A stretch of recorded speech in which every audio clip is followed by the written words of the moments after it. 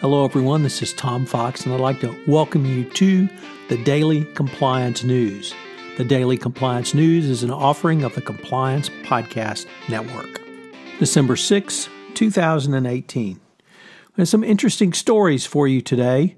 First up, Urban Meyer resigns. And the question is, was it related to the scandal last summer when confronted with reports that he knew his former assistant had been accused of assault by his former wife? He said that he had always followed procedures within the university. The investigation turned out that was not true and that he'd also been involved in the destruction of evidence. He was given a 3-game suspension, and one can only wonder if this was part of the quid pro quo for a simple 3-game suspension. Next up, we have reported from the FCPA blog that Hong Kong's former Home Secretary was convicted today for bribing African officials of a Chinese energy company. Patrick Ho was found guilty after a 10-day trial where the jury only deliberated 1 day. He was Hong Kong's Home Affairs Minister from 2002 to 2007. He had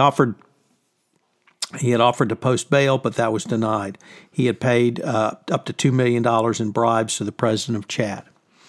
Next, we have Professor Andy Spalding, quoted in the Huffington Post around his opinion on whether the Trump organization's plans to give Vladimir Putin a penthouse and the Moscow Trump Tower would have violated the FCPA. He told the Huffington Post that simply because a payment never occurred does not necessarily get Trump or his organization off the hook. Although it's still not clear whether the bribe or rather the offer was made, it's still clear that if it was discussed with certain officials, then an investigation needs to occur. And it would certainly be a question of whether you could give a gift of such value without corrupt intent. Next up, and finally, in several newspapers, and the one I've cited too is the New York Times, are the reports of the Les Moonves investigation, which was apparently leaked. No matter how bad you thought Moonves may have been, this report is one of the most damning reports of sexual harassment and sexual conduct and even sexual assault that you will see in corporate America. It's also even more damning because these allegations were reported to board members who sat on them and did nothing with them.